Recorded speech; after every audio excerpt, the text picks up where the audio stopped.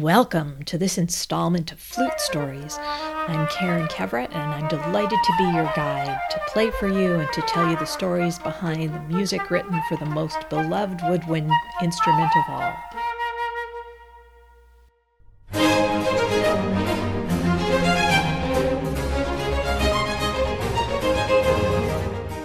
Carl Philipp Emanuel Bach was the second son of Johann Sebastian Bach and Maria Barbara Bach, and he was born in 1714 in Weimar, Germany. To say that C.P.E. Bach was a prolific composer is putting it mildly.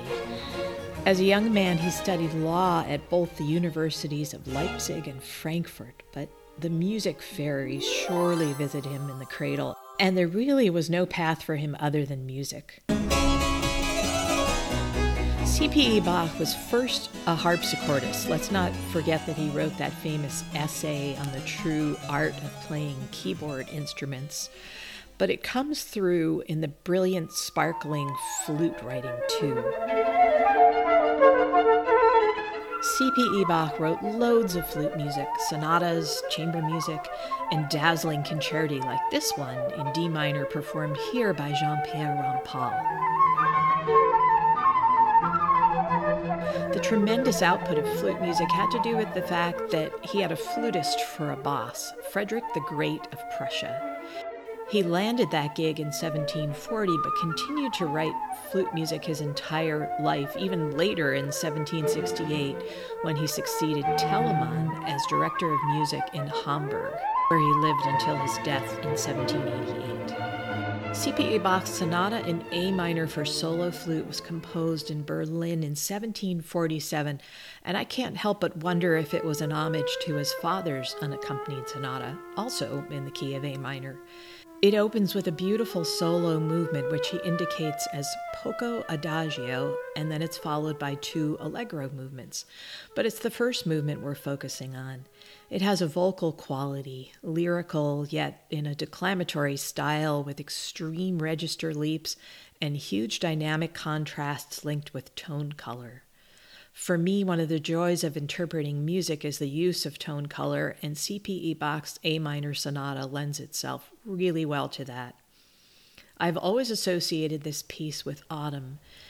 In Vermont, where I live, this fall has had an amazingly long, colorful, and vivid foliage season, with weeks of improbably splendid warm days. The sunflowers and zinnias lingered in my garden until early November, the worn-out honeybees continuing to reluctantly work them. C.P.E. Bach's opening movement from this unaccompanied sonata is a palette of fall colors, golden yellows, reds, mahogany, and conifer green. This piece is a kind of meditation on the fall. It has an intimate quality unlike any other piece I can think of, and it expresses for me the sadness of the passing of summer, the gratitude for the harvest, and the quality of turning inward as we light our fires and face the winter. And it also brings to mind an incredibly sad and beautiful poem that never fails to slay me. It's Robert Frost's poem entitled Reluctance. Here is that poem read by the poet. Reluctance. Out through the fields and the woods, and over the walls I have wended. I have climbed the hills of view, and looked at the world and descended. I have come by the highway home, and lo, it has ended. The leaves are all dead on the ground, save those that the oak is keeping, to ravel them one by one and let them go scraping and creeping out over the crusted snow when others are sleeping. And the dead leaves lie huddled and still, no longer blown hither and thither. The last lone aster is gone. The flowers of the witch hazel wither. The heart is still aching to seek, but the feet question whither. Ah, when to the heart of man was it ever less than a treason to go with the drift of things, to yield with a grace to reason, and bow and accept the end of a love for a season?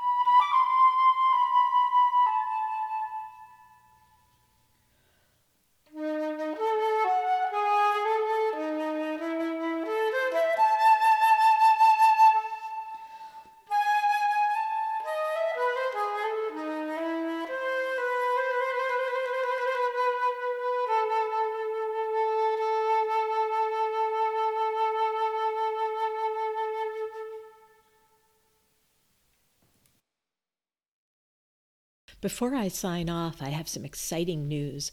I've just joined the music department of Middlebury College in Vermont as an affiliate artist where I am now teaching flute.